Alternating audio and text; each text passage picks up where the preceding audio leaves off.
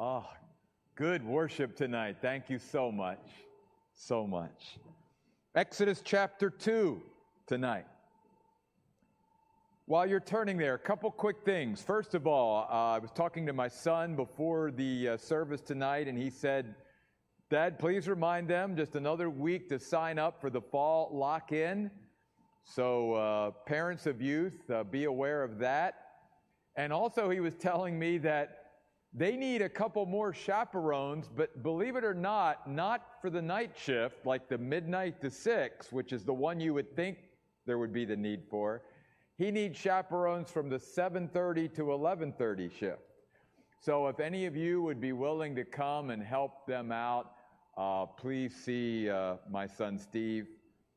He would be happy to not only see some more youth sign up, but also have some help with the chaperoning, especially earlier in the evening. And then, can I just say how exciting it is to see how God is moving and working in our church, and how great it is to pastor such a growing church, and not just numerically, but spiritually. But let me talk just for a brief second about the numerical growth. If you were here Sunday, we had the largest attendance Sunday of any Sunday this year except for Easter.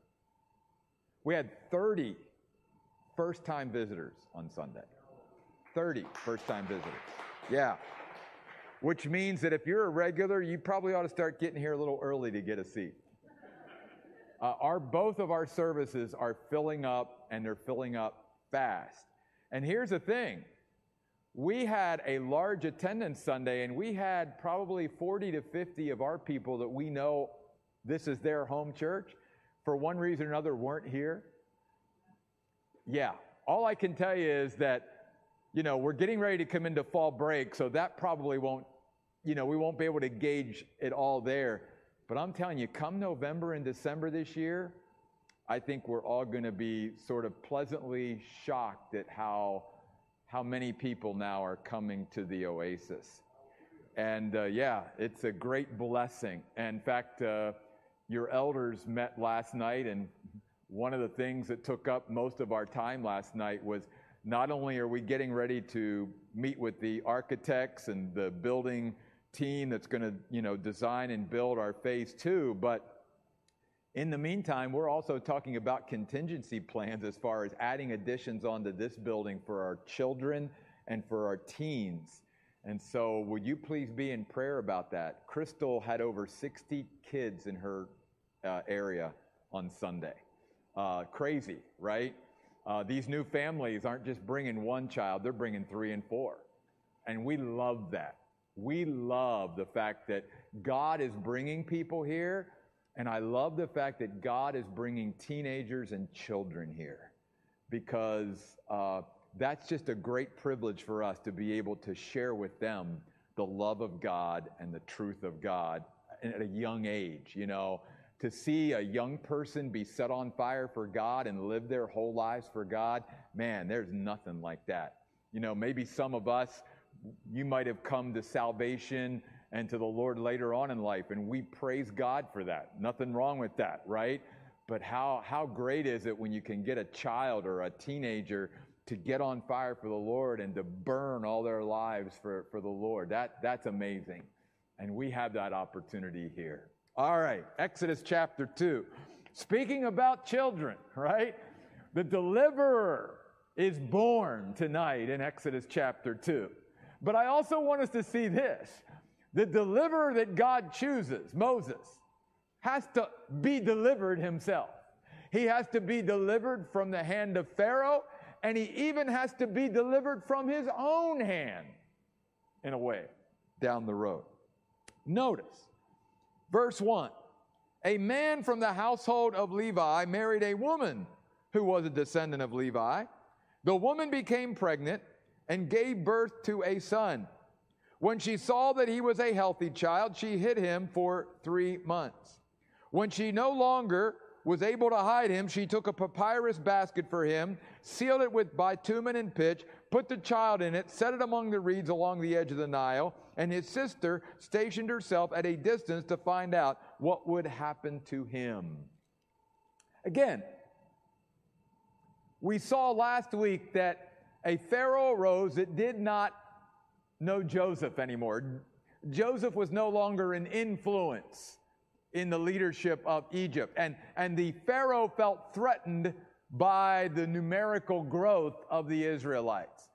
And his answer was, first of all, to try to break them through work and through hard labor. And when that didn't work, he tried genocide. We're going to kill all the babies. And when the Hebrew midwives did not follow his plan, then he basically told all of his people, let's kill all of the Hebrew male children. And it is into that environment, if you will, that Moses is born. I mean, think about it. Moses is born in tumultuous times. Moses entered a world of cruelty and pain, of slavery and despair. I want us to remember that. Because I've heard in my lifetime, especially, in the last generation, many Christian parents saying, oh, I can't imagine bringing children into the world. And we as a couple, we're talking about maybe not having children because we don't want to bring children into a world that's such a mess. Listen, God's answer many times to the world is the birth of children. Remember that. That's found throughout the Bible, whether it's Moses, whether it's Jesus, whatever. The birth of children many times are God's answer. And that, yes, the world many times throughout history has been in really bad places. Again, think about the world that Moses was born into. It was not a great world, right? His people were being murdered by the powers that be. And yet God says, I have an answer. And that answer is a child. Also notice that we are told that Moses' parents were both from the tribe of Levi, verse 1. Okay? So Moses then was a full-blooded Levite. Why is that important? Because the Levites were the spiritual leaders of Israel. And therefore, in a sense, God is saying that Moses is coming from good stock, if you will, from a good background. And his parents are people of faith. And we know this because of the book of Hebrews, which tells us in Hebrews 11:23, by faith, Moses' parents hid him because they saw that he was a child of a special destiny before God. By faith. So they were people of faith. How great it is when a child can grow up and both parents are people of faith. Now, obviously, that doesn't always happen. And sometimes it's just one parent of faith, and God can use that. But Moses had an advantage and the privilege of growing up in a home where both parents were people of faith, both descendants of Levi. Again, the woman became pregnant, gave birth to the son. Now, verse 2. When she saw that he was a healthy child. In other places, it's translated beautiful. I believe that, again, listen, we all know, every parent thinks their child's beautiful. Every parent thinks this is the greatest child that's ever been born. That's not what God's trying to get across here. Moses' parents looked at that child and just knew through the Spirit of God that God had something special for that child. I've seen that in children myself.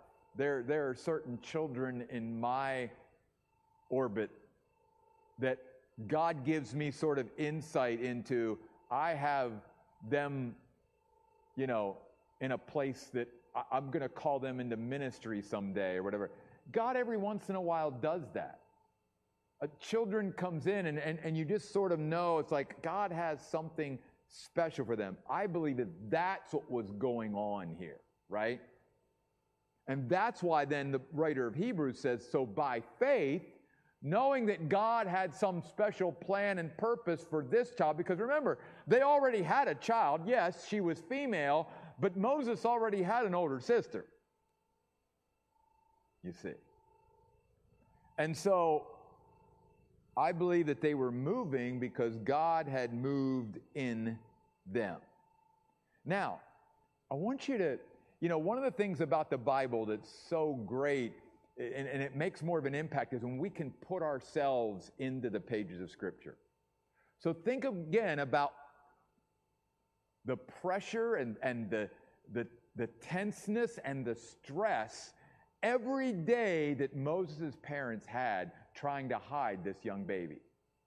Because remember, the Pharaoh's edict is Hebrew male child murdered, right? So they're hiding this young child. Can you imagine every time that baby Moses started to cry? It's like, shh, keep quiet. The Egyptians could come at any time, and we don't know when they're going to show up and check and all that kind of stuff. I mean, can you imagine for 3 months trying to just every minute of the day thinking, are we going to be found out? Is our son, are they going to find out about this son of ours that we're trying to hide? And then obviously he gets old enough and his lungs are a little bit stronger now that they can no longer legitimately hide him. He's going to make noise. They can't keep him quiet all the time. So the Bible tells us that especially Moses' mother, Jochebed, came up with this plan. And what I want us to see tonight is the Bible tells us that her and her husband moved by faith. But what I want us to see tonight is that when you and I move by faith, that doesn't mean that we sit back and do nothing and expect God to do it all. What we do is we do everything that we could possibly do within our power, and then we leave the rest to the sovereign God. I mean, think about the steps that she took in verses 3 and 4, devising the very best plan she could under such terrible circumstances. You see, I believe that Jochebed, like a lot of moms, she took a lot of time to plan and prepare this. This wasn't just willy-nilly, I'm just going to throw my baby out there somewhere in the Nile. No, I think she thought about what's the best way to save this child? Well, the Nile River. I can do my part to get him out there, and then I've got to trust the sovereign God to take care of him after he's out of my hands. So even the whole idea of I got to design this basket, right? By the way, this word that's used for papyrus basket in verse 3 is the very same word that is used to describe Noah's Ark in the book of Genesis, because that's exactly what it was. It was Moses' Ark. And she had to think through, how can I make this waterproof? How can I design this so that it will float, so that he won't drown? She had to put, and here's the other thing, and I may be proven wrong when I get to heaven, but I believe, like any good mom, I bet she rehearsed this over and over and over again. I think that her and Miriam, her daughter, I think that they went out to the Nile maybe a couple times at least and released that to see, will it go, and is it okay, and does it float, and all that, and Miriam, here's what I need you to do. You need to go down there about to that, because they knew like where Pharaoh's daughter and all that. I think she did everything that she could humanly do. That's acting by faith. Because she's moving to the moving of God within her, that he has something special planned for her baby. And so she's doing all this at the prompting, if you will, of the Lord. And she sets him off down the Nile River. Again, trusting the outcome to the sovereign God, which is also faith. She did everything she could do, but obviously there came that point where she couldn't hold on to that basket anymore. She had to let go of that little baby, 3 months old, and watch him go down the Nile River. Especially to you moms here, how tough would that have been? Again, in the world in which this was all taking place, knowing that the Egyptians, if they found that male child, dead. That would have taken a lot of faith, right? Not just to construct it all and to plan it all and to bring my daughter in as part of the plan and all of that, but then to finally be out there that one day and go, okay, today's the day. Today's the day I've got to let him go. But here's the thing. In a sense, isn't that what we as parents always are called by God to do? We're not called by God to raise our children and have them be dependent on us. We raise our children to be dependent on God, but independent of us. That's the whole leaving and cleaving principle back in the book of Genesis. And so we all have to sort of release our children to God. Do the best we can to raise them, but there comes that point where we release them to God. Then, verse 5, the daughter of Pharaoh came down to wash herself by the Nile. Oh yeah. Coincidence? I don't think so. While her attendants were walking alongside the river and she saw the basket among the reeds, she sent one of her attendants, took it, opened it, and saw the child, and it was a boy crying. And she felt compassion for him and said, "This is one of the Hebrews' children." Crazy, right? Her dad has directed an edict that all Hebrew male children should be killed. And here's his daughter. And she's looking at this child, and all she would have had to do was say, kill him. But she doesn't. She looks at him, notice, felt compassion. She had this sense within her that she felt responsible to spare his life. Where do you think that came from? I'll tell you where it came from. God. God was at work, even in Pharaoh's daughter. You know what that teaches us? Sometimes in God's plan and purposes, help comes from very unexpected places. Humanly speaking, we would have thought if Moses fell into Egyptian hands, whoever it was, he was doomed. Especially the hands of Pharaoh's daughter, the child of the one who made this decree that all Hebrew male children should die. And now here he is in her hands, and she's actually the one that spares his life. Yeah, because again, God can have the deck stacked against him. It doesn't matter. God's the one that's ultimately in control, and we can trust him, as we've sung about. He is faithful. So then his sister, oh, by the way, Miriam just happens to be there, right? No. Again, I think this was part of Jochebed's plan, Moses' mother. And maybe God gave her some of this plan, as far as leading her to do it this way.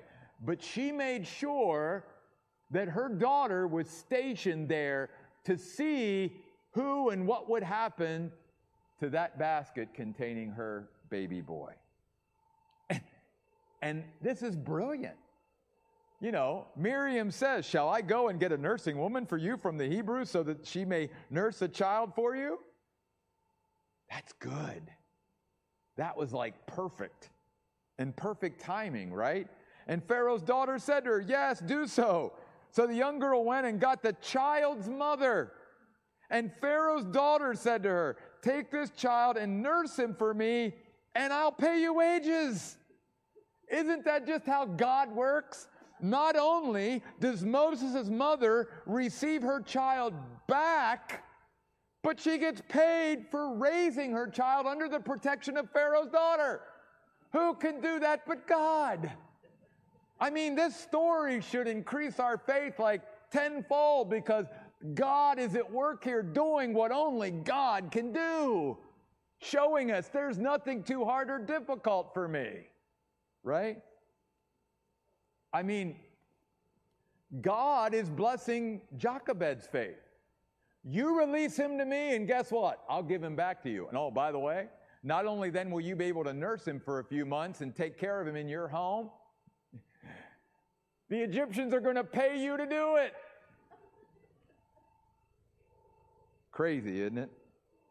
So the woman took the child and nursed him. Can you imagine the joy that filled Moses' mother's heart that day?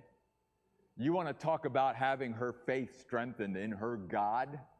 Say, God, you led me to do this, and look now how this has unfolded. I released him, and he came back to me even better than I could ever expect. That's how God works. When you and I live by faith, God will bless our faith in him. Again, not that we just sit back and do nothing, but we do everything we can do, and then we trust our God to show up big, and he's showing up big in Exodus chapter 2. When the child grew older, though, she brought him to Pharaoh's daughter, verse 10, and he became her son, and she named him Moses, saying, because I drew him from the water. Drawn out of the water is what Moses' name means. Which again is very ironic, because remember last week we ended at verse 22 of chapter 1, where all sons that are born you must throw into the river, and the very river that was going to be the instrument of death for the Hebrew male children was the very same river that Moses was plucked out of. Again, God is like, I got the last word. I'm in control. And I'm going to use the very instrument of death to be the instrument of life and deliverance for my people. So the deliverer that God has chosen to lead his people out of Egypt one day has to be delivered first from his enemies, the hand of Pharaoh, the Egyptians. But then he also has to be delivered from himself. Before we get to chapter 2, verse 11, here's what I want to do. Keep your finger there and go over with me to the New Testament book of Acts. Believe it or not, in Acts chapter 7, Stephen gives us a lot of filling in the gaps of the story of Moses. That's why I tell people, the best commentary on the Bible is the Bible. Many times you and I can fill in the gaps of things by going to other places in Scripture. And so before we read about Moses continuing in Exodus 2:11, go back with me to Acts chapter 7, beginning at verse 20. Acts chapter 7, verse 20. We learned some things that we would not have learned in the book of Exodus about Moses. At that time, Moses was born, and he was beautiful to God. For 3 months, he was brought up in his father's house, and when he had been abandoned, Pharaoh's daughter adopted him and brought him up as her own son. So Moses was trained in all the wisdom of the Egyptians and was powerful in words and deeds. Oh, keep that in mind later on in the story of Moses. Remember, Moses said, I can't talk. I'm not eloquent. Yeah, right. When he was about 40 years old, it entered his mind to visit his fellow countrymen, the Israelites. When he saw one of them being hurt unfairly, Moses came to his defense and avenged the person who was mistreated by striking down the Egyptian. He thought his own people, now here's the key that I wanted to show you tonight out of Acts 7. He thought his own people would understand that God was delivering them through him. See, Moses already had this inclination within him from God that he was supposed to be his people's deliverer, way before he saw the burning bush. Okay? God had started to work in Moses way back here. Okay? The next day Moses saw 2 men fighting and tried to make peace between them, saying, Men, you are brothers. Why are you hurting one another? But the man who was unfairly hurting his neighbor pushed Moses aside, saying, Who made you a ruler and judge over us? You don't want to kill me the way you killed the Egyptian yesterday, do you? And when the man said this, Moses fled and became a foreigner in the land of Midian, where he became the father of 2 sons. Back to Exodus chapter 2. What I want you to see primarily is that Moses had sensed a call to be the deliverer of his people long before God officially called him. okay? I like what D.L. Moody once said about Moses' life. He said you could divide Moses' life up into 3 40-year segments. The first 40 years, Moses thinks he's something. The second 40 years, he realizes he's nothing. And the third and final 40 years of his life, he realizes what God can do with a nobody. Because notice beginning in Exodus chapter 2:11 that Moses has to be delivered from himself. He thinks that he can deliver his people, but he really hasn't learned how to partner with God and trust God to be a part of it. And that's why he fails so miserably and why he's rejected by his own people. In those days, verse 11, when Moses had grown up, he went out to his people and observed their hard labor. By the way, the word observed means to concern oneself and to see something with an emotion there. It wasn't just, oh, I see. It's like, no, it moved him, right? A Hebrew man, one of his own people. He looked this way and that, saw that no one was there, and then he attacked the Egyptian, killing him, and concealed his body in the sand. When he went out the next day, there were 2 Hebrew men fighting. So he said to the one who was in the wrong, "Why are you attacking your fellow Hebrew?" Again, a lot of this we've already covered in Acts 7. The man replied, "Who made you a ruler and a judge over us? Are you planning to kill me like you killed the Egyptian?" And Moses was afraid, thinking, "Surely what I did has become known." And when Pharaoh heard about this event, he sought to kill Moses. So Moses fled from Pharaoh and settled in the land of Midian, and he settled by a certain well. Moses does not have what it takes to bring deliverance to Israel because it's going to take God himself. Moses is just the instrument, and Moses hasn't figured that out yet. That's why he fails so miserably here. The Lord will use Moses, but it is God himself who's doing the delivering. Listen, all of us as Christians, all of us as servants of the Lord, this is a lesson we all must learn.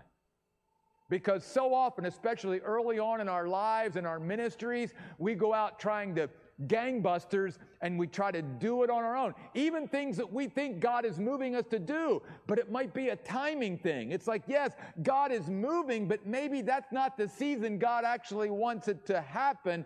God has to teach us and mature us and grow us some more and get us to realize that it's not us. We're just going to be the instruments along for the ride. It's us allowing God to work through us. And Moses hadn't gotten there yet. And that's why he failed. Now, I want to also say this, because this is an important point. But I also think that this is why that failure really played a huge part later on when Moses was so reluctant, when God literally told him, "I want you to go to Pharaoh and deliver my people." And Moses came up with every excuse imaginable. I think part of that was not just, again, how he felt about himself, but it could have been born out of his earlier failure. You and I, we get that, right? And that's why it's so important never to give up and never to quit, because we're all going to fail. We're never going to do this perfectly, right? And sometimes the enemy can take our early failures and get us to the point where we just disengage from serving the Lord and from ministering because we failed in some way. Listen, we've all failed.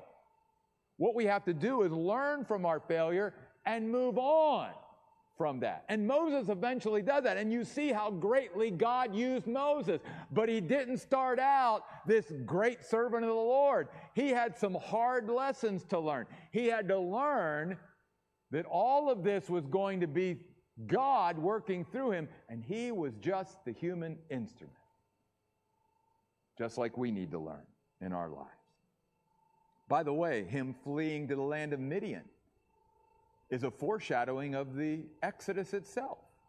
That he goes from Egypt and he goes to this foreign country of Midian and settles by a certain well, an oasis, a source of life and refreshment. And then we get to the final part of the passage tonight. He meets, he comes to this well. These gals of Jethro are there trying to tend the flock, and these others are coming to drive them out, and he defends them, verse 17, and then waters the flock. And his actions here are showing that he does have within him these leadership skills of being a defender and a protector and a shepherd of his people. And so I love this in verse 18, when the daughters came to him, said, "Why have you come home so early today?" And they said, "Well, an Egyptian man rescued us from the shepherds, and he actually even drew water for us and watered the flock." And he says to his daughters, "So where is he? You left him out there? Call him so that he may eat this meal with us." And so Moses agreed to stay. And of course, then there's the information, a lot that God leaves out, that he married this woman named Zipporah and then had a son named Gershom, which also was a reminder of his banishment from Egypt, because Gershom's name means a resident foreigner, which you see there in the last part of verse 22. Now, here's the passage I want to leave us with tonight, the very last passage of verse 23. And what this is teaching us is that God might not be front and center up to this point, but God is powerfully working behind the scenes. He is a behind-the-scenes kind of God. And it's not that God isn't at work, it's just he's at work behind the scenes, which is why God tells us, you've got to trust me, and you've got to learn to walk by faith and not by sight, because I will be working in ways that you cannot detect and you cannot see. And we've already seen that by his protection of Moses and by getting him to Pharaoh's daughter and all of these other things. God is always at work, and we must trust him in that. He's been working out his plan of redemption long before the cries of the Israelites came to his ears. So I say all that, and then we pick it up in verse 23. During that long period of time, the king of Egypt died, but the Israelites were still slaves, and they groaned because of their slave labor. And finally they cry out, and their desperate cry comes up before God. Notice, they are finally miserable enough that they cry out to God. But God is already at work in them, I believe, to even move in them to cry out to him. You know, I believe that you and I know when God is working in our life, when we're motivated to pray. And that's exactly what the Israelites were doing. They finally started looking up and crying out to God, because God was already even moving within them too. And then I love this. It says they cried out, and their desperate cry because of their slave labor went up to God.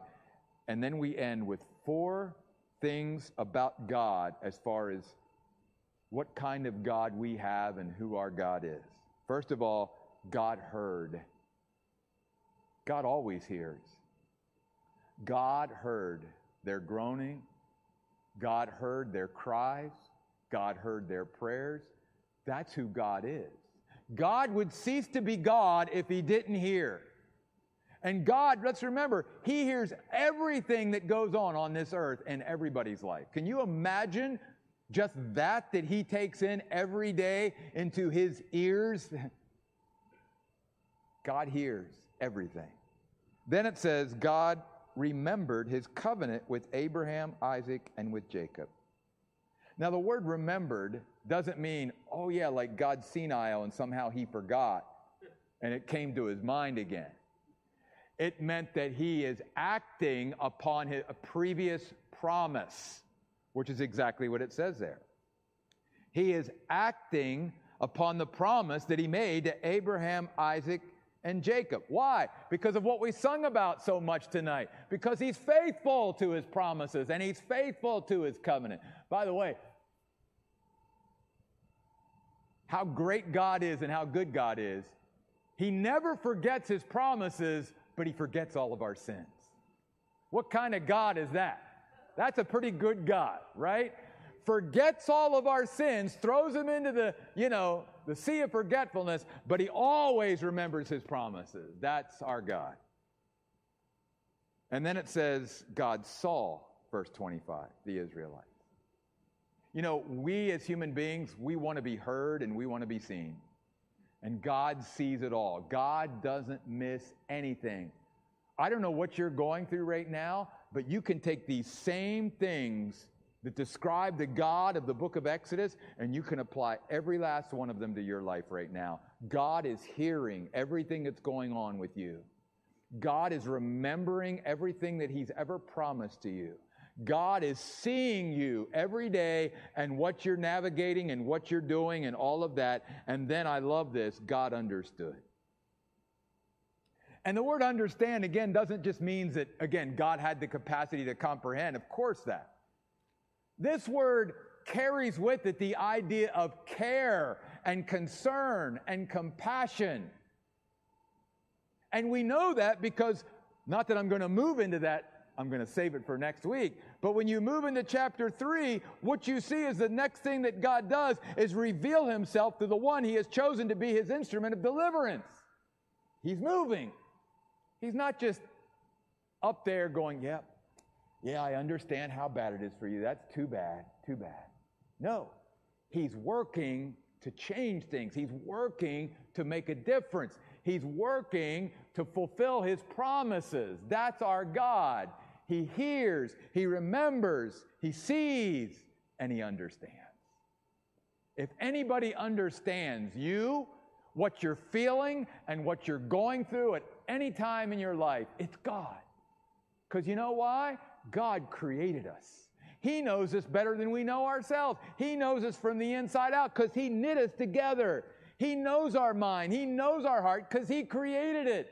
He knows how we work. He knows how we think. He knows all of our emotions because He gave them to us. He's the author of it all. If anybody understands, it's God. And then as we talked about Sunday, another reason that God can pour it on and another layer to His understanding is He sent His own Son to this earth as a 100% human being who, as the Bible says, was tempted in all points just like we are, yet without sin. Jesus Christ, our Lord and Savior, understands everything there is to understand about being human as God, because He literally, in His humility, took on a human body. Amazing, amazing God. So in Exodus chapter 2, the birth of deliver, God's moving, God's working. And I want all of us tonight as we close to be encouraged. Maybe God hasn't shown up yet in some big way in your life or whatever you're going through. Maybe your prayer hasn't actually been answered or a promise fulfilled. But here's what I can guarantee you. God's working behind the scenes already, because He always is and always does. And as you're moving through this season of your life, I guarantee you this. Your God loves you, and your God is hearing you. He is remembering His covenant and His promises to you. He is seeing you, and He understands better than anyone ever could. That's who our God is. You can trust Him because He is faithful. Let's pray. God, we thank You tonight for this amazing story of how You're going to deliver Your people from the hand of the Egyptians. With a strong arm and a mighty hand, You bring them out of Egypt. God, may we realize more and more every day who You are. That God, the deck can be stacked against You completely, and yet it's nothing for You. Nothing is too hard or difficult for You. The odds of what we're dealing with may seem insurmountable to us. We may be facing human giants, but God, they're nothing in comparison to You.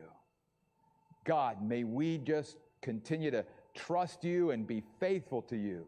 And yes, like Moses' mother, do everything that we can do, but then leave the outcome to our sovereign and loving Heavenly Father. God, we thank You for the worship that we've experienced in Your house tonight. And we thank You, God, for opening up Your word to us and teaching us tonight, Lord. would you now take us all home and give us a good night of rest? And God, may you wake us with just such inspiration and anticipation of, Lord, maybe what tomorrow may bring. Maybe it's just a day of communion with you, or maybe you have another appointment in mind for us, or some kind of ministry or service, God. But may you excite us about whatever it is, God, because whatever it is we're going to do tomorrow, hopefully we will do it in partnership with you. And there's no better partner we could ever have in our life than you, Lord. Thank you, God, for all that you are and all that you do. In Jesus' name we pray. Amen. God bless. We'll see you next week.